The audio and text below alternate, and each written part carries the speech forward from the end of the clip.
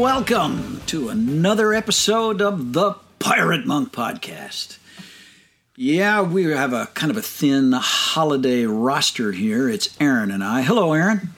I haven't been called thin for quite some time. Thank you. Yeah, well... Merry Christmas. Yeah, I'm not even going to let you follow up on that. Merry Christmas. Happy New Year. Kwanzaa-licious. I don't even know what Kwanzaa is, but Happy Hanukkah. Yeah. And all of that to you. Thank you. It's a wonderful time of the year, isn't it? Yeah. Has it been? Did it snow at all for you? Did you get any whiteness? We got some. There was some real excitement here on Sunday night in Franklin, Tennessee. Snow flurries were reported. I didn't actually see any. I didn't actually see any. No. So there was a reportedly white Christmas.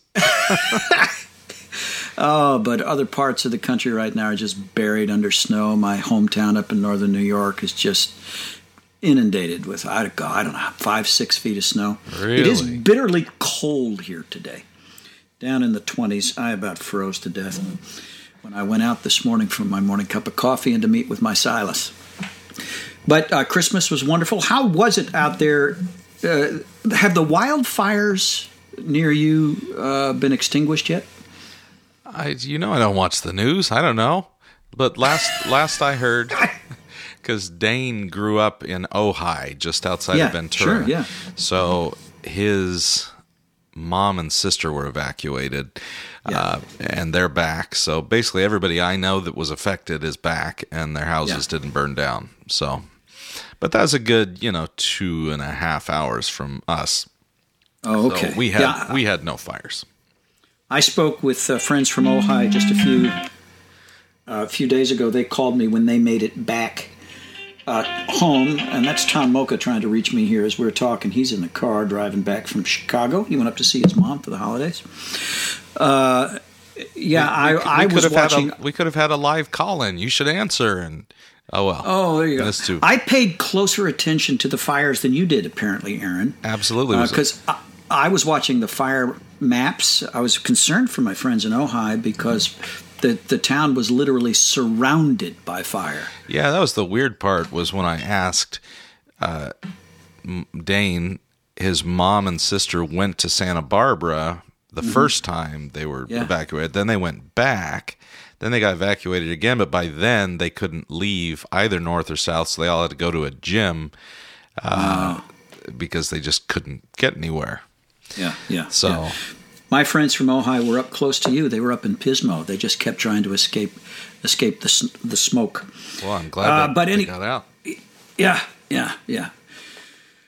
And there is something about those catastrophic events. We have good friends who had a house fire, just lost the house a few weeks ago. Wow. Unexpectedly gone. There is something about catastrophic events like that clarifies priorities, doesn't it? And tells us what's important and what isn't. It does. It is amazing that we don't learn those lessons, that we need to have them repeated. I know when I sit with folks who are dying, it's a similar deal. It always reminds me of so many things that are obvious. Like at any point, I could summon those thoughts, and yet I don't have them until I'm sitting with someone in their last hours of life. Yeah. And then I'll forget them again. Me too. It amazes me, talking with my friends who escaped with really nothing but their clothes and the smell of smoke. And they are so grateful to be alive and so clear on what's important in life and what isn't. Wasn't God clear about this? I mean, you look at how we've got the Old Testament where God's establishing His law, this is my nation, I'm leading, and it gives us these nice pictures of God's heart in a lot of ways, and He establishes these festivals at minor intervals. Like there's a lot of feasts throughout the year, and every one of them is to remember something, So is that not a glimpse into God knowing how incredibly forgetful we are? And why communion given to us, why the Eucharist is made of common elements that as often as you eat them, which is like, we're supposed to be having communion every day because we're that forgetful. Yeah. And that's certainly true of recovery meetings for me. It's why I keep going back to Samson after all these years, because I am constantly being reminded of things that I know but I forgot. It's amazing to me how quickly, after a clarifying moment, a catastrophic clarifying moment, when it's suddenly blindingly obvious to me that much of what I paid attention to is inconsequential and a waste of time, how quickly I slip back into the trance. And before I know it, I am once again preoccupied with secondary things, blind to what's truly important. I'm grateful for the clarification I do get in conversations like this one and in meetings like the ones we both attend. And you know what? I'm grateful too for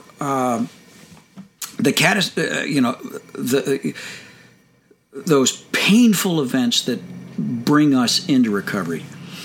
I was just on a newcomer meeting this morning, a virtual newcomer meeting. We'll talk about that later, where I got to do what I enjoy most, which is have conversations with guys, at least some of the guys in this meeting, on the very front end of recovery, where they have just been slapped hard with reality and it looks like the world is coming to an end. And the marriage, if they're married, is dangling by a thread. Or selfishly, I enjoy those conversations because they remind me of what I so easily forget. But also, we can, in those times, talk honestly about ultimate things in ways that it's difficult to do later on when it seems like we've got our feet under us and life is coming back together. Yeah.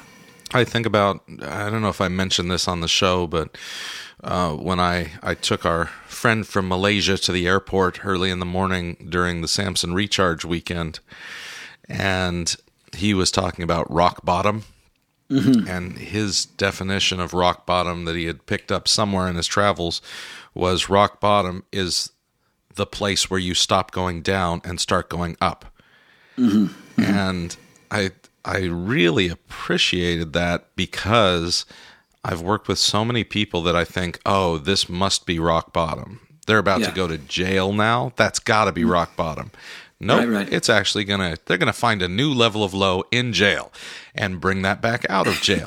Like it's mind-blowing, and I'm always judging what must be. But there's other people that barely go down underwater at all, and right when their feet hit that cold water, they start going up. Rock bottom is not a fixed point. It's just the place where you stop going down and start coming up. But I think there's encouragement in that rock bottom can be any time for any of us with anything. Yeah, what they told me early in recovery was very, very helpful. They said bottom is when you stop digging. There you go. That's even more personal responsibility put on that one. Put your shovel down. Stop freaking digging. There's no gold down there. There is no gold. Well, all of this will relate some to what we're going to talk about later. But you asked how was Christmas in the new house, and it was it's been a strange Christmas because of some traumas that have been going on, coming from different angles. But the day itself was really nice. My parents were here. We got to take it was their first day hanging out here in the country where we're at, and took a nice walk, and it was just a beautiful day in the mid-70s. Just a great. Oh, really? Yeah, mid-70s. Yeah, I am jealous. I was disappointed because I lit a fire because we have a cool fire thing. It's not a fireplace; it's a fire freestanding thingy that has a name to be sure, and I'm sure Benjamin Franklin had something to do with it. But I had lit that in the morning because my parents don't have a real fireplace. They have a gas one and all that. Mm-hmm. So I lit it for them, but they didn't get there till 9. So I kept it going with all this oak wood. And by the time they got there, I was dying. So I had all the windows and doors open and the fire going. Yeah, but, yeah. Damn it, we're going to have that ambience. We're going to have the ambience. Yeah. But it's also strange that our youngest son is coming up on 11. So this is one of the last years we at least had a few child gifts. But other than that, with all the other three, it was just a little less toy filled. Yeah. It was books and clothes and technological products, Bluetooth headphones and such. Yeah. That's less fun. Well, soon you'll be at our stage of life, and you'll be a grandparent, and you get to do the kid thing all over again. We did Christmas at my daughter's place, and she's got, she's got kids, twins 8 years old, and special needs girl 11, and that's prime toy territory right there. That's perfect, and it's in the new house, the historical house. When I started wrapping presents on Christmas Eve, there just seemed like an awful lot of presents because we've been buying for a while, and we kind of wound up having this, magical closet that kept disgorging gifts. And I had to go out and buy more paper, and then I could barely fit them all in the trunk. And well, it's because they get so cheap again. Like the kids at my kids' age, there is nothing cheaper than $60 to $150 that they want. Right. And so once you get back down to, I can buy this little princess figure for $4 to $6. Holy crap, right, let's buy 50 of them. That's right. Yes, and I think we did. I think every princess ever created was represented under the tree on Christmas Day. And your grandson is very disappointed. Yeah. No, he's got his action figures too. Good. They're not princesses. Yeah. Grandpa, why did you give me another princess? They're just so damn cheap, man. I had to buy another one for you. Here, put an army helmet on her. There you go. Well, brother, Christmas is over. We're cruising into the new year. Time for all kinds of resolutions. And what do you think about resolutions? You must have some opinions on this. Are they resolutions? Are they helpful? Is it helpful to have a time of year that you make a bunch of promises? No, I don't think so. I don't. I think I think New Year is a good time to surrender again. To surrender more deeply, to recognize what I have been trying to control or regain control of, where I've stepped back and grabbed the wheel in my own life, and I'm resolutely driving toward the cliff. I think the best resolution on New Year's is to surrender again. So what? To Christ and to the body of Christ. Okay, so what is... Because surrender can, for some people, look the exact same as resolution. Surrendering is making promises. So what's the difference between making New Year's a time of reflective evaluation versus resolution? What is practically the difference? Well, I think when, for me, for years and years and years, New Year's was the time to get a new planner, to set new goals, to promise myself that I was going to be more disciplined in several areas, to make a list of the things that I would not do, to assign a schedule for myself. And, I was exhausted within the first week. And then what would inevitably follow was shame, disappointment, despair. I was on that cycle for years and years and years and years and years. Which is, let's point out, the danger of making promises is twofold. Right. You either fail, which is most likely, and go into a shame cycle, which gets a lot of triggering and permission to act out, or you succeed and you're filled with the self-righteous religious pride that you can do it without Christ anyways, which is no more helpful. Yeah. So I do think it's almost like a Passover thing where let's remember that we have been delivered from Egypt.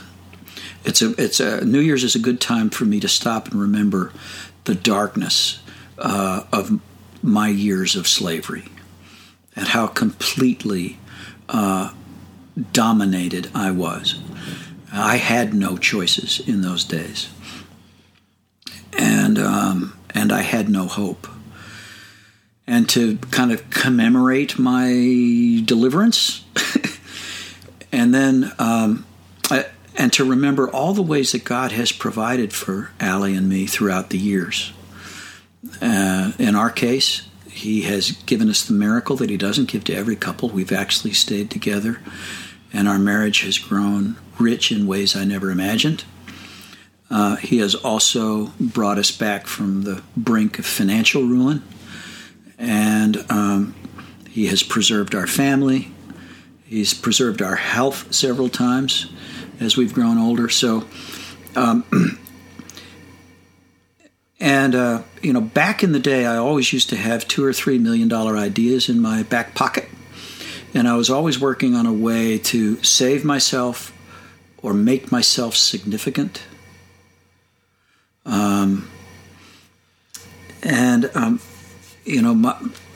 My better prayer these days is really encapsulated in the last stage of the path that we read every week in Samson Society. So each day I ask God for the grace to seek His kingdom rather than my own, to serve those He places in my path rather than serving myself. And I find that as I surrender to that, remarkable things do happen. We'll wind up going places and doing things that I had not planned, and God's vision becomes clearer.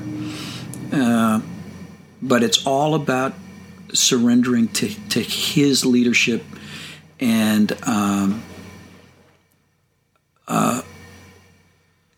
His plans rather than mine. I think it's actually encouraging in a strange backwards way that you bring up the Passover and the remembering of Egypt, because I immediately think of those first generations in the Promised Land. They're delivered. They've entered into the promise of God. Yeah. End of story. New triumph. No. Yeah, no. They're going to return to bondage in the Promised Land. They're no longer in Egypt, but they will return to a kind of slavery to other gods. I mean, the whole book of Judges, every generation, they're following after some other god, some other thing, pretty much until they come back from the captivity. They're going to be back and forth, putting themselves in bondage in the Promised Land. And so they must remember what it looked like to be free, because they have to be free again. Yeah. So I think to not get discouraged when we find ourselves in bondage again, and we know that we should have known better, and we know we've been put in the Promised Land by the person and work of Christ. Why would we be in slavery again? Well, okay, God gave us like 1,000-year lesson on this, that we can continue back, and we need to remember what it looked like for God's awesome power to rescue us, for God to show up and beat the crap out of the most powerful king in the world, and say, now come with me. I'm dragging you back, kicking and screaming to the Promised Land. There it is, and I think this story of deliverance gets told over and over with every generation, because all of us willingly make our way into slavery. All of us have to be delivered. And in Christ, there's not a damn lock on a single door or chain. There you go. Take them off. There you go. We're going to take a quick break, and then we're going to come back with a mini meeting, if that is okay with you, and the cat licking itself directly behind your right shoulder. Okay.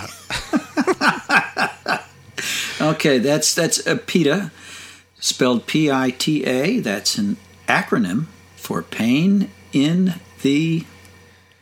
But if you cut her in half, you can put some lunch meats and lettuce in her, and it tastes delicious. Oh, God, don't even... Come on. All right. Oh, no, I got to tell you, on that note, Santa brought my 15-year-old a game that I had never heard of. We got a lot of games for the family, so probably half the gifts were labeled family. But Okay. I specifically gave the 15-year-old a evidently popular card game called Exploding Kittens. Oh, yes. We have played Exploding Kittens, yes. I haven't. Is it fun? It's kind of strange. My grandkids love it. Oh, good. Well, my 12-year-old daughter that loves animals would not stop glaring at me, even though Santa brought it.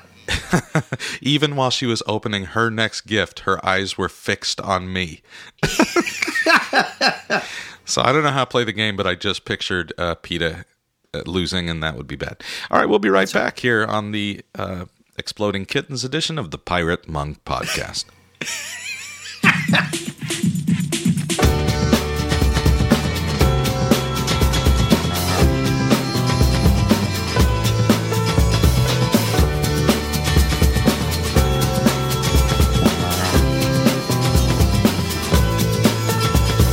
I sincerely miss those heavy metal bands I used to go see on the landing in the summer.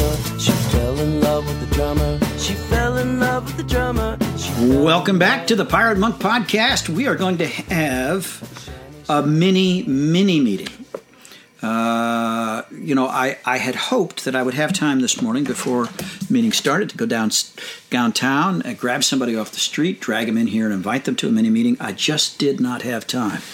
Well, the first one that he grabbed off the street had nothing good to offer. They just kept yelling, "Help, help, call the police." Yeah. And that didn't seem like good mini meeting protocol at all. Right. So it's just you and I and our listeners. And unfortunately, we can't hear what they say. But we're going to have a mini meeting. We are. Well, here we go. You're in charge. Go ahead. Welcome to this meeting of the Samson Society. We are a company of Christian men. We are also natural loners who have recognized the dangers of isolation and are determined to escape them. Natural wanderers who are finding spiritual peace and prosperity at home. Natural liars who are now finding the freedom in truth. Natural judges who are learning how to judge ourselves aright. Natural strongmen who are experiencing God's strength as we admit our weakness. As Christians, we meet at other times for worship, for teaching, or for corporate prayer. Today, however, we meet to talk. Our purpose is to assist one another in our common journey. We do so by sharing honestly out of our own personal experience the challenges and encouragements of daily Christian living in a fallen world. We have now reached the sharing portion of our mini meeting. In sharing, we speak honestly out of our own experiences. We tell the truth about ourselves, knowing that our brothers will listen to us in love and will hold whatever we say in strictest confidence. We try to keep our comments brief, taking care to leave plenty of time for others. We address our statements to the group as a whole rather than directing them towards any one person. As a rule, we refrain from giving advice to others or instructing them during the meeting, believing that such conversations are best reserved for private moments between friends. The suggested topic today is martyrdom. But we are not confined to that subject. You may speak about any issue that's currently commanding your attention. Martyrdom. There you go. Hey, I'm Nate. Hey, Nate. I saw martyrdom on the subject list, and I don't remember ever having a meeting about with that as the topic, so I thought, why not? Why, I'll take one for the team. Why not? That was crosstalk. That's illegal. Yes, it is. We talked earlier about our ability to suppress reality, ignore reality, and one of the realities that I ignore on a regular basis is the plight of believers in other parts of the world, where it is a crime, and sometimes a capital crime, to be a Christian. And I know that there are brothers and sisters of ours who are under siege right now, facing, death either by car bombs in the Middle East or, just the sudden arrival of an execution squad. Those facing prison or enduring social ostracism in China. I at least have had some experience there. But what amazes me is my own ability to think of myself as a martyr, and how quickly I can go down a destructive path when I do. I have the privilege very often of listening to guys, newcomers just coming into recovery, and they come with their story. They come with the debacle. They've been found out, and now it's time to come clean. Although, like me, the first time I told my story, I told an incomplete story. I told what had been discovered. I was careful, really, not to incriminate myself any more than I was already, under indictment. But I prefaced my confession with a long story that explained why I did what I did. And it was a story that I've been telling myself, and in a way been telling others for a very long time. It's a martyrdom story, really about how unfair life has been to me, and the tragedy that I endure. And I really had come to believe that, I even, I blamed my wife for my sexual behavior in some ways because she hadn't met my expectations or fulfilled what I understood to be the biblical obligations of wifehood in ways that I wanted. I didn't speak all of that, but I felt it. And it's kind of like this soup of self-pity this pot that I'd been stirring for a very, very long time, seasoned with resentment.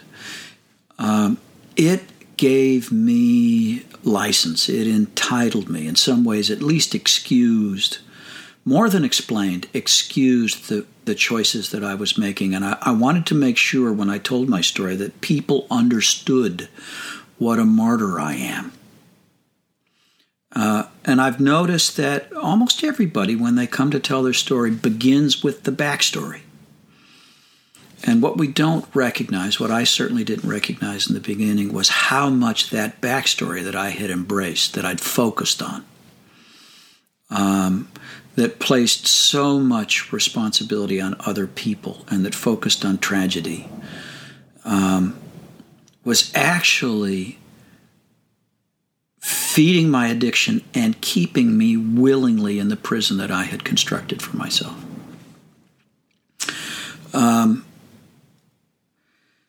So I'm not saying that we have not endured trauma. If there's one thing I found it is common in the life of every sex addict, at least, is trauma. Trauma lies at the heart of addiction.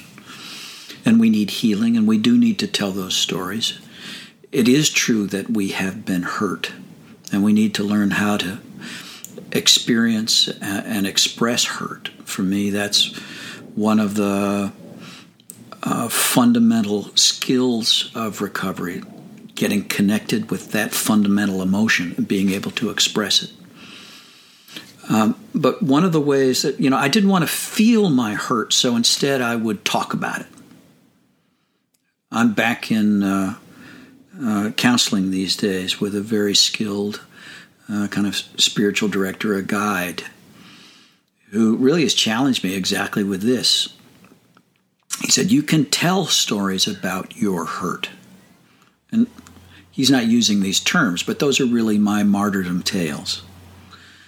He said, it's easy to talk about it, but have you been willing to enter into the hurt, to feel it, to live it, and to process it, rather than try to handle it by talking about it and then medicate the pain by some kind of acting out. So I do remember, I guess I've told this story before, I do remember a 12-step meeting early on where, a guy was yammering on and on about his martyrdom tale, his self story, his story of self pity. And at one point, a veteran in the group broke protocol and and interrupted him and said, "Hey, would you please climb down from the cross? We need the wood." So anyway, there are my thoughts on martyrdom. I would like to think of myself as a martyr, but I really am not one, and it's dangerous for me to put myself in that category. Thanks. Thanks, Nate. I am Aaron. Hey, Aaron. I echo a great deal of what you said, which makes me think that probably this martyrdom complex must be a more common excuse for bad behavior than I would like to or have thought. But I think it goes to two places in my mind. When you said martyrdom as the topic, the first thought was exactly the same, in that it's my favorite excuse to indulge myself or be selfish or indulge the flesh. It's my favorite excuse, because nobody can touch me if I have a good enough martyr story. Mm-hmm. We can all admit, or I can admit and sell the idea that it's legitimate, that the wrong I've done is less than the wrong that's been done to me, and as long as the scale tips in that way, nobody can keep the noose around my neck. It'll slip off. But the first thought, that wasn't my first thought, actually. My first thought when you said the topic was Fox's Book of Martyrs. There are a number of things from my childhood that, upon reflection, seem strange to me. One of those is that Fox's Book of Martyrs, I received it, I believe, for Christmas. I don't know why, because I think I was 7. Wow. And that's a strange book for a 7-year-old to get. But by like 8, 9, 10, that book and Run Baby Run by Nicky Cruz were my favorite 2 books. Neither of which are appropriate to the 8, 9, and 10-year-old audience. Right. But I loved Fox's Book of Martyrs, and I would just read through, because there were all these short stories of these martyrs throughout history, and it was grouped in different historical epochs, as it were. I just loved it. I love these stories of heroes who faced the ultimate terror and pain and did it with so much amazing faith and grace and humility and forgiveness. So that was my first thought. When you said martyrs, boom, my brain goes back and I see the cover of that well-read book. Mm-hmm. So the second thought being that martyrdom is my best ironclad excuse for bullshit is ironic, because I loved the Fox's Book of Martyrs because they had every excuse, but they chose self-sacrifice instead of self-indulgence. And I guess putting those two thoughts together makes me feel like, what a fool.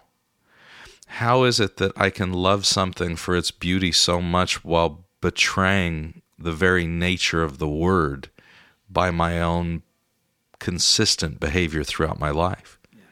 If there's any truth to my martyr's story, then shouldn't that be the impetus for self-sacrifice and not self-indulgence? If God built me with the passion, and I know God has a passion for this, because when I read Revelation and it talks about, this the martyrs and just the beauty it is before God, these people that have sacrificed, I think I'm built in the image of God with this kind of awe for those that choose self-sacrifice in the face of martyrdom instead of self-indulgence or self-preservation. Yeah. And so, yeah, that's a weird thought to me. Kind of a sobering, a little bit of a sad thought. because I think I've wasted some of my martyrdom on myself when it could have been the beautiful story for others, my family, my kids. That's all I have to say about that. Thanks, Aaron.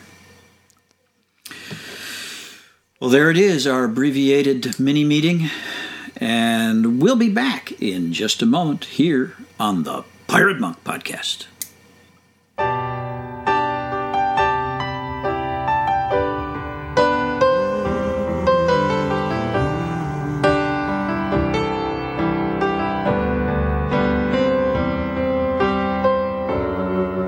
Preacher pulled the boy up from the water. Hallelujahs arose from the bank. There was a new suit of clothes from his father and a prayer of thanks. The boy walked barefooted all the way home for dinner, and when they laughed at his muddy feet, he said, I've been through the water and I come out clean, and I got new clothes to cover me, and you don't wear your old shoes on your brand new feet when you've been through the water. Been through the water. Welcome back to the Pirate Monk Podcast. We're in it deep now. We're at least at the 4.5 foot level of the pool, and we all know that's when it starts sloping more steeply. So moving towards the diving board, today we are talking about children and about parenting and about pain. So Nate, you and I are on two different journeys at this point on this topic. Yeah. You've mentioned that you're getting ready for a walk in England with your daughter. She wants to talk through some stuff that maybe has not been discussed before, and she also would like it to be kind of a book to help other people understand. So you've been working on a proposal. I mean, that's a weird construct, by the way. Yeah. It's hard enough. I'm dealing with some issues with family members right now revolving around our having to move out of our house, and I can't even get people to talk in any form other than texting. And I keep thinking, what? Come on, this is not that hard. Now you guys have gone past, you've scheduled when the talk will be, what it's about, and there's a book proposal. That's weird. Yeah. More than that, Aaron, we're meeting every week. The talking has started now, and I've also started therapy again. So I'm talking with, a good spiritual guide on a weekly basis, and I've been talking with relatives about my own childhood, all in preparation for the big talk with my daughter. Which, by the way, the venue actually is going to be Ireland rather than England. That was our That was our first choice. We said Ireland, then we switched it to England, and then I had a good talk with my friend Ian Cron, and he said, "Why don't you walk in Ireland?" So I think that's what we're going to do. Hey, at least the Irish finally won something over England. But I reached the conclusion that my daughter has daddy issues because I have daddy issues. And so I've been working to write. My problem is that I'm looking at all of these issues in the rearview mirror. My dad's been dead now for 7 years. And I disconnected from him emotionally a very long time ago when I left home.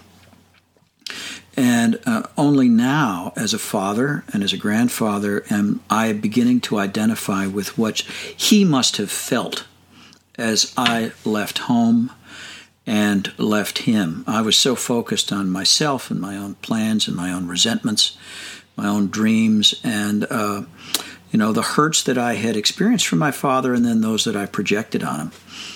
That I really, and my dad was not one to wear his feelings on his sleeve or to burden anybody else with them.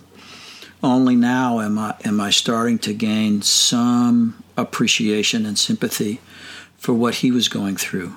And when he watched, I'm the first of 10, so as he watched child after child leave the house, and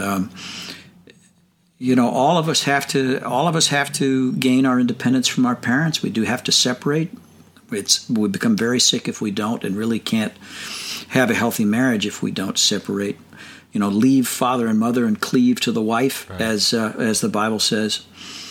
Well, I've never, just you saying that, because I remember early on talking with you about your dad. I remember when your dad was sick and when he passed away, and the kind of conflicting emotions that were going on with, true grief and then confusion over why should I grieve.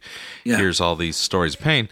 But even when you say that, your story of your mom and your dad have always been completely disconnected for me. Like they're two different stories. Mm-hmm. This is the first moment that I thought, wait a minute, what was it like for a guy with 10 children to live with a wife struggling with mental illness, mm-hmm, who takes her own life? Yeah. Like that is just that sentence has so much sadness in it. Yeah. For me. Yeah. But as the kid, I certainly watch. I could be having a horrible, painful week, not able to pay bills and all that pressure. And what my kids see is Dad's just a grumpy, bastard. Right. And sometimes it's a very high value for me to be understood. Mm-hmm. I don't care if anyone agrees. I just want to be understood. How much of that thought, I'm sure you've thought of all those things far more than I have. I don't spend as much time thinking about you and your dad as I ought to, and I apologize. But I expect you really to. I expect it to dominate your thinking here. But that thought just struck me as I realized I've never put those two things in the same story. Mm-hmm. So what have you been? You said you're finding new areas to have more compassion for your dad's story. Yeah. How does that all fit in? That's intense. Yeah, it really is intense stuff. And, the greater revelation is that, as my therapist put it, you didn't fall from the tree of your dad, you fell from the tree of your mom. So to find, what does that mean? Oh, man. It sounds deep. Oh, man, it's a big story. It's a big story. So, so I have this very deep emotional connection with a mother who disappeared from our lives when I was young, and my dad loved my mom and loved me, but we were very, very different, and so that also kind of set us up for this conflict. The things that my father enjoyed, I didn't enjoy. The things he was good at, I wasn't good at. And vice versa. I have lots of interests that my father never appreciated or understood, and I had skills that he didn't have. Now, he did give me gifts that I'm very, very grateful for. One of them is the ability to stand up in front of a room and talk, and he also gave me a good work ethic. But I now, in these conversations, have come to see that, I have deep emotional connections with my parents, which will never be erased, and which, I like to think of myself as this free and independent adult person. And it is true that I am 61 years old and a father and a grandfather, but as we've said before on this podcast, I'm also 51 and 41 and 31 and 21 and 11. And 10, 9, 8, 7, 6, 5, 4, 3, 2, 1. And it's those younger versions of me who and it's amazing to me how my relationship with my parents and the difficulties there then also, sometimes in mirror image, when I was determined to be the opposite of my father, I wasn't different from him. I was just a reverse image, which was no better. how in order to improve my relationships with my own kids, I need to look back and see what I can do about my relationship with my parents, both of whom are gone from this life. That's deep stuff, man. Yeah, the beauty to me, I spend most I soul architecture with people. I don't call it counseling. We just try to practically apply the gospel to all the nooks and crannies of brokenness. Like that's our only tool, right? But the beauty is Abba theology, how I view God as dad, which we talked about at the Colorado retreat, is foundational. So if I, come from a church where God is this angry fire and brimstone God first, then my view of him as Father will be consistent with that. He'll be angry and always like the hammer's always going to drop. The key to all dad wounds is discovering God as the perfect Father. But I also have to put in that God is an incorporeal being. He's neither man nor woman. And in Genesis 1, he says, let us create man in our own image, both male and female. He created them. So the general picture of creation is that men and women are co-image bearers. And even when Peter writes about man was made in the image and glory of God, and woman from the glory of man. It's not women were created from the image of men. That's not possible because she was created in the image of God. And so in that way, everything that's good and beautiful about mothers is an image of God as well. Yes. And I think we forget that God is the perfect mother as much as he's the perfect father. Yes. And he's also the answer to our mother wounds. Yeah. I know that sounds crazy and liberal. God is a woman. What am I, rewriting the Shack here? And yet, it is the most everybody, no matter what version of theology, the most conservative, the most liberal, the most Pentecostal, all agree that Scripture is using anthropomorphic words when God is called a he or a father. And he also protects us with his feathers and his wings and longs to gather us like a mother hen, or gather Jerusalem, gather the Jews. A mother hen gathers her chicks. These are all just words to help us understand the heart of a God that is neither man nor woman, but we are his creation. Yeah. Okay, go on. I just had to insert that with your dual counseling thing. By the way, I also love that your counselor works so hard to secure your confidentiality, but you come on the podcast and say everything that's talked about. It's beautiful. Yeah. Well, I guess I'm an exhibitionist when it comes down to it. I'm grateful that never worked into my sexual acting out, but you're an emotional exhibitionist. Yeah, maybe that's it. Maybe that's it. No, it's not. You just care about the people who are listening, and you want them to, only a fool learns from their own mistakes. A wise person learns from the mistakes or the journey of others. Yeah, so. There you go. I like to think that is really why I do it. So, okay. So now bring all that into your deal with your daughter now. So you're understanding your relationship with your parents and how that affected you. Right. And also, I hate pop psychology. I might hate it because their cliches become cliches because there's a lot of truth in a lot of them. Yeah. Sometimes they're just made by, popular agreement on a stupid idea. But a lot of them are real. And when, let's see, how do I make this vague? Somebody that I care about deeply was going to counseling, and the counselor said, well, when you've been wounded by parents, your emotional development stops there. This is the arrested development. And you keep trying to look for love to fill that gap. Yeah. So with this particular person, they had been really hurt, or between like 10 and 12 was when they realized how neglected they were. And so in all their relationships, they kept trying to get the love of a parent loving them as like an 11-year-old. Right. And the counselor said, but you're not 11. You're never going to, it's inappropriate to ask other people to love you like they're your parent. That's weird. You can't do that in your marriage. You can't demand that of your children. Right. You need to grieve the loss that you didn't get that love. And you need to start entering into loving relationships as the person was in their 40s. And I thought, geez, that sounds like such cheesy pop psychology.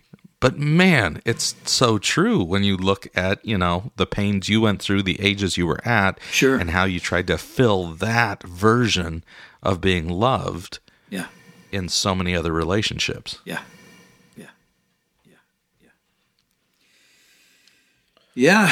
So I'm now having conversations in retrospect with my daughter about her childhood, and we get a little deeper into it every week. And she's drawing her own lines and making her own new choices. But you're in the thick of it, brother. You got kids that are still at home, and you're in the dad chair. What? Okay, but before you transition, I have to ask, you're cheating on this walk you're going to have with the conversation because you're having all these like locker room meetings about the conversation. How's this going to affect?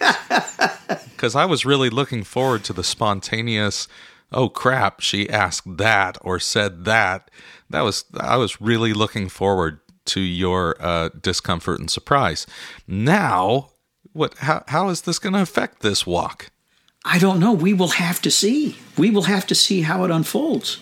I still think, to use the metaphor you opened this section of the podcast with, I still think we're in the shallow end of the pool.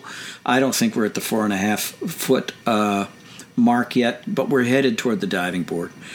So you're dipping toes, going, "Oh my gosh, that water's cold." I just want to jump in. I just want to make sure we can swim when we get there. I don't want to drown in Ireland. So that's the thing. I'm taking swimming. I'm learning to float. I have a swimming instructor. I'm getting comfortable with the water. Oh, I love this metaphor, man. That's and Jesus is your inflatable arm floaties. All right. That's right. Okay. Now can we transition to you, Aaron? Oh, fine. Yeah. Okay. So your kids are still at home. You haven't had any of them. Even Samuel hasn't left home yet. No, but we are trying to finish a shed in the backyard for him to live in. That's close. Oh, okay. Okay. We're going to put him in a shed next to the chicken coop in the backyard. Yeah, that's a good transitional housing arrangement, I think. So yeah, and I would add to that two of them, I feel very, very fortunate and very blessed that I spent really 15 years full time dealing with birth through preschoolers, running programs for elementary school kids, doing junior high and senior high youth group, and then running a college ministry in a big university town. Yeah. So I felt like going into kids, I had more experience to draw from than just about any parent could ever ask for. I'd seen I'd seen a lot of kinds of kids and adolescents and young adults. Right. So I, being me, had formed pretty tight philosophies for how I was going to do the parenting thing. Right. Which, as every parent with grown-up kids knows, doesn't really change much. Yeah, yeah. And I will also say that the theme of parenting for me, as the theme of a lot of my life, is discovering that control is an illusion. That you don't, I don't have control of anything. But I will try to exercise as much forethought and planning to make myself feel like I have some control. Yeah. So the piece of advice that I really took to heart, which I know I've mentioned before, was understanding the stages of kids, which is like 0 to 4 or 5. It's about discipline and consistency, that they're not sophisticated enough to understand philosophically why the answer is no, you can't, but just here's the boundary in our family, you can't do that. And if you break that rule, you're going to get a timeout, you're going to get a whatever, here's the consequence. Then once they hit those elementary school years, 4 or 5 to like 10, 11, 12, they ask that annoying question, why, constantly. And that I need to answer that, because now they know where the boundaries are, but they're trying to understand why the boundary's there. And that was important to me, because I would get so sick of hearing, well, why? Well, why? Well, why? And I wanted to say, because Dad said so, because I'm the dad. You just do what I say. Yeah.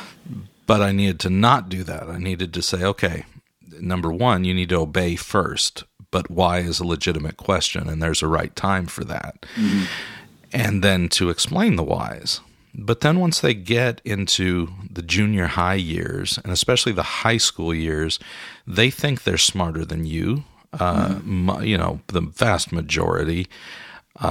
It's the old Mark Twain quote where, I'm going to kill the ages on this, but I think he said basically, I left home when I was 16. I think he was 16. Because my father was the most ignorant person I had ever known. I returned home when I was 21 and was amazed at how much the old man had learned in only 5 years. Yeah, right, yeah. And it's like, oh, yeah, there it is. We hit that age where we have to believe, or we choose to believe, that we know so much. And that was always the painful part of doing college ministry. It drove me crazy that the college students would get like a book, and they're like, now I understand God. I just got Grudem's systematic theology, and now I know it all. Yeah, Yeah. As an adult that is in their own surrender of that kind of arrogant knowledge, it was kind of painful to watch. And the greatest lesson I wanted for those college students was just to believe that they didn't know what they didn't know yet. Yeah. So there are huge holes, but they can't know where the hole is, or else they would know how to fill it. Yeah.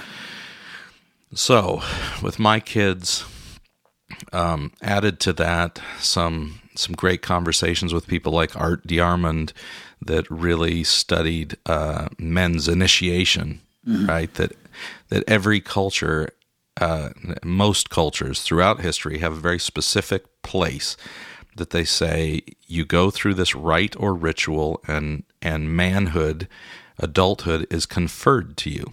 Yeah. And your mom's going to call you by a different name. You're going to get treated differently by the village or the tribe. And we don't have that. We just have this prolonged adolescent period where we treat them like kids, and they act like kids, but we want them to take some responsibility as an adult, but we haven't conferred that on them. Right. So I have tried with my kids that have reached the age to basically say, okay, at around 16 or so, I'm going to confer that you're an adult. I'm not going to tell you what to do or not to do. I can be a coach next to you. I can give you counsel and advice, and I hope you come to me for it. But you are now responsible for whatever that decision is. So if you want to go to your girlfriend's on Christmas and not be with your family, there will be emotional consequences you're going to have to deal with your mom or with me, but you're going to make that choice. And so I have 2 kids at that age of transition, one that's kind of almost all the way out of it. And my desire for doing that was that they would get to practice being an adult while still living at home. Right. And we said the one rule is love. If you are acting unloving towards the people in your family, I'm going to call you on that, and I'm going to come down on you like the patriarch. But other than that, if you're not breaking that rule, if you're just being kind of selfish, I'm going to let you be selfish. If you're being kind of stupid, I'm going to let you be stupid. And then we can talk about it afterwards. So my 2 oldest are very different in going through that transition, and they've both gone through very different journeys. Every kid's job is to break their parents' heart at least once, but usually more than that. And I try to accept that there's no way out of that. Yeah. So yeah, we've gone through a really hard month with one of my kids in that transition, where accepting how out of control I am of their choices in this part of their journey is just, it's nauseating. I spent most of the last month feeling like I just wanted to throw up because surrendering that control hurts so much. Yeah. And trusting God with their journey is so hard. Yeah. Trusting God that I love their heart and I love them so deeply, and asking God to guard their heart so that they don't lose themselves is the hardest thing. Yeah. So yeah, that's where we're at. I tell you what, that was a lot less about the story and more about my philosophy behind getting to the place of just utter pain. Yeah. I tell you how I'd like to end this episode, Aaron. As a lot of our listeners know, you're among your many talents, you are a songwriter, and I do know, because we're friends, that at one point in the last month, you sat down and in the space of just an hour or two, you kind of put this pain and frustration into a song. If it's okay with you, I think I'd like to close by playing that. It might be a gift to another parent out there. In the I will say that this was within 24 hours of kind of the beginning of realizing I was at that hard letting go stage, and I knew I needed to communicate this to the child. Yeah. And I felt like this they needed to hear it in song form, because songs are so, you got to say what you're going to say in 3 minutes. Yeah. And probably my bigger one of my bigger faults as a parent is I like to sit down and have long conversations with the kids. Yeah. And there's certain times that's just the dumbest thing to do. And so I needed to write what I was feeling. Yeah. And I needed to express it in, 3.5 minutes. Yeah. So I really didn't want to. This is a very begrudging song if we're going to put it on here. And it's just a rough recording of my thoughts in 2 hours. So songwriters and producers don't write in. But yeah, we can put that up. Okay. We'll be back in a minute in the Pirate Monk Podcast.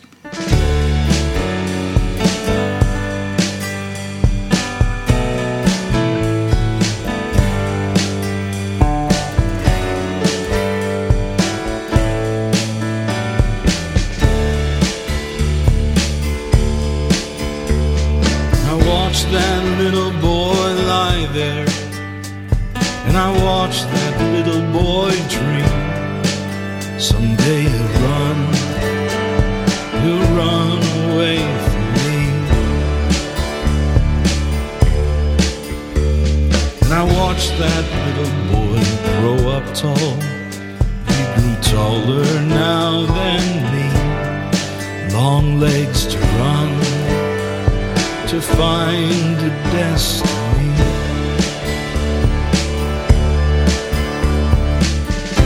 What I'd give to guide the next 2 steps, what I'd give to hold him in this love.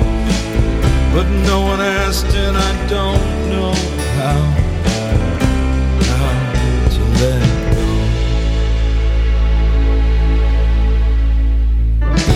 There's no little boys left here, sealed boxes full of toys, just shoes to run to light and noise. And I watched that young man sit alone and I long for him to see there's always a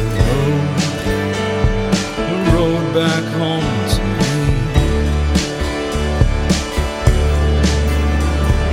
Father of light, guide his steps, keep him close, guard his heart.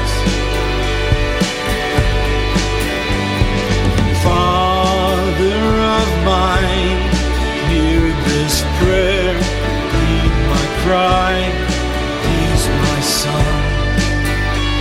Don't let him slip away. Keep him close and guard his heart, he's my son. Father of light, guide his steps and keep him close, please guard his heart.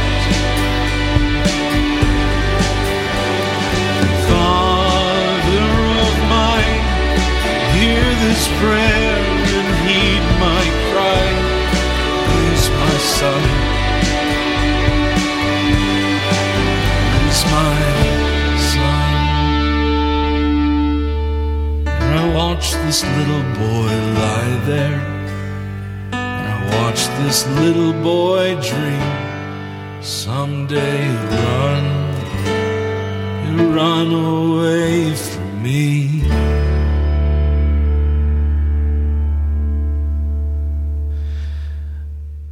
We are back on the Pirate Monk podcast. I hope some of the conversation about our journeys in parenting gave some encouragement. Nothing feels encouraging to me right now, so that just felt like a downer to me. But I don't know. I'm sure over the years I'll get to be more explicit.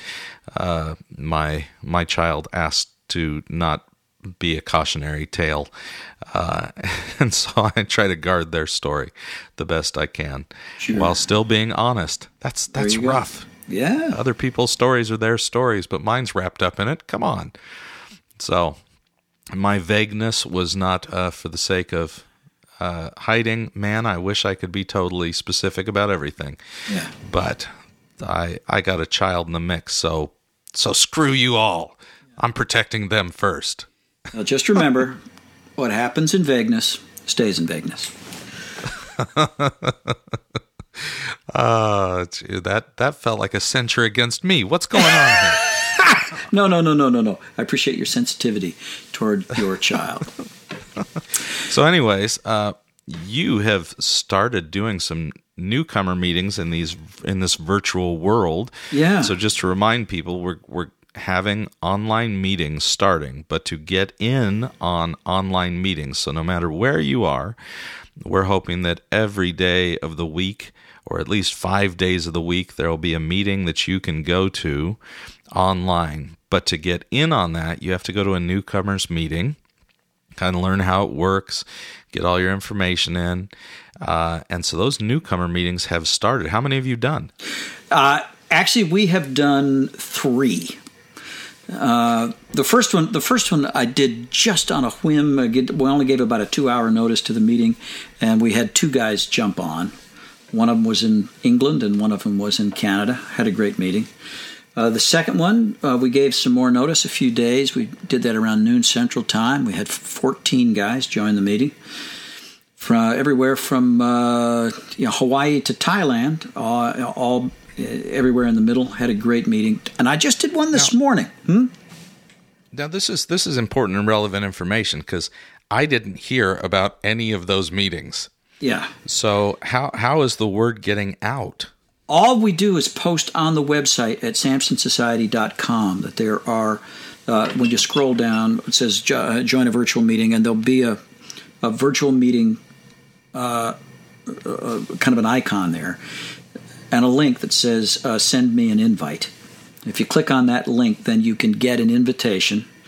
You'll get an emailed invitation with a link that'll get you into the newcomer meeting. And to do that, you also have to download the Zoom app, right?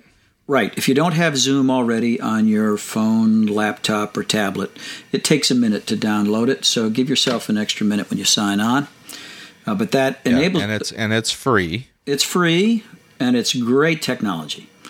So it amazes me that we were able to actually, we could break into smaller breakout rooms. We can have honest conversations from people who are on different continents. And there we can be reminded how we are all so very much alike. Now, when you sign up for this, do you have to give personal information? And no, is that you don't have to? You don't have to give personal information to come to the newcomer meeting. At the end of the newcomer meeting, if you decide that Samson Society is for you, and if the person hosting the meeting decides that you're Samson material, this really is. It's kind of a mutual interview, kind of a date. Then you can submit your personal information by chat or by email, and we let you in the door, and you then become a member. And once you're a member, then you can attend other virtual meetings. You can see where all the meetings are. You can activate the Samson app that'll make it possible for you to interact with anybody you've been in a meeting with, and even ask them through the app to be your Silas and initiate the kind of daily conversation we want. Okay, so two obvious questions that I would have if I was giving my personal information was, what's happening with that personal information? Why do you need my social security number and bank account information? What's going on? Yeah, we don't need that. We don't need that. No, all of it is encrypted and secure, but we have to know how to get a hold of you. So we ask for your first and last name. We ask for your email address. We do ask for a phone number, but that's optional. So the only required information is an email and your first and last name, so that you can be contacted about meetings and things. Yeah, and we also want to know, just for our own purposes, where you live. We don't have to have a home address, a street address, but at least give us a town, give us a country, give us a continent, so we know where you are. And which also matters, because you and I are going to try to be doing these retreats a little more regularly, right? Which is because it's been so nice and fun. So if we know there's a group of people near one area, then that's the place we're going to go try to show up and have a weekend. And we also want to move deliberately and as quickly as we possibly can to a point where virtual meetings are being hosted in every time zone by people who are in that time zone. And if there are real people, like virtual meetings are amazing, but they aren't as good as actually sitting down with real people. So we want to connect you with other people close to you that have some experience, and okay, this is what a meeting looks like. We know how to jump in. Yeah, exactly. Okay, so here's the second question I have based on what you said. This is a mutual interview, and I can be rejected by the host of the newcomer meeting. What does that mean? What might I do to get rejected? Is this a hard thing? Is this an exclusive club? No. Mainly, what we want people who are there for their own purpose. I don't want a guy coming into Samson to. First of all, I don't want anybody who's just there out of curiosity. I want to know that somebody has hit the wall, that is ready to do recovery and do the work. Also, okay, yeah, but you don't have to be in crisis or recovery. You could just be a guy who feels isolated, who wants to be honest and talk about life.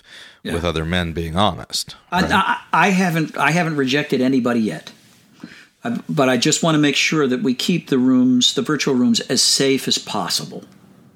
Okay, so if somebody's coming in because they want to teach everybody in the room new stuff about how to be better Christians, or they're coming to pitch some program or other thing, and that's why they're there as an advertisement, that's what you're talking about. Right, exactly. Yeah. So anyone that comes honestly just wanting to connect with other men, you're in. That's your only qualification requirement. Right, exactly. And you get a chance to kind of not everybody who has attended a newcomer meeting has taken the step then to join the Samson Society. Most have, but not all have. And but that's good. You're not making. You don't have to make any commitment. You don't have to join the society in order to come and see what it's like. Yeah, that's awesome. Especially for those that have never seen a meeting, they hear us talk about it. Right. I know I've seen comments on like iTunes and things where people listen to the podcast, but they've never been to a meeting. Right. So they can check it out and see what it's about, and not necessarily sign up for the whole deal. Right. Well, right. good. So they need to check the website then to get that. Click on the link, get Zoom. It's pretty easy and painless, and the technical bugs seem to have been worked out because it's worked now for these meetings. Yeah. There are a few glitches here and then. I'm still not very skilled at the controls, but I'm doing the best I can.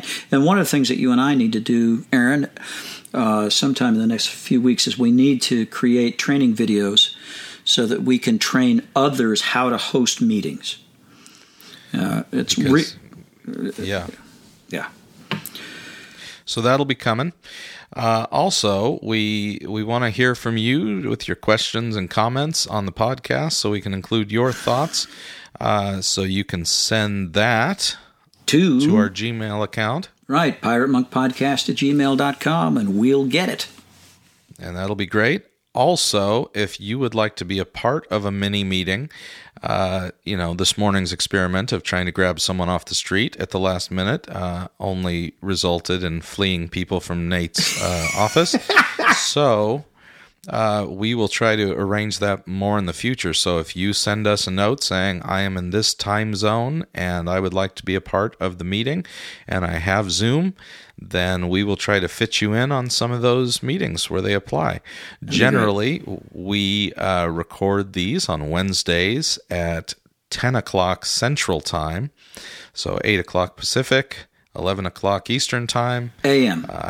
A.M. Yeah. So that would be the time that you would have to be available. It's hard to say when in that hour we would do it, but anyway, sometime in there. So if you want to be a part of that, let us know, and we will put you on the list and try to make that happen. No promises, because New Year's is coming, and we're not making any promises. That's right. We're only reflecting on our failures of the last year. All right. Well, it's been a good conversation, and I'm glad we made the snap decision last night to go ahead and record one today. It's been great connecting with you, Aaron. As always, I love you, brother. I think we've come to the end of the episode, so until next time, I'm Nate. And I'm Aaron. And we are your pals on the Pirate Monk Podcast. Arg. Come on, man. And with the local DBC news, LL Cool J with a triumphant comeback.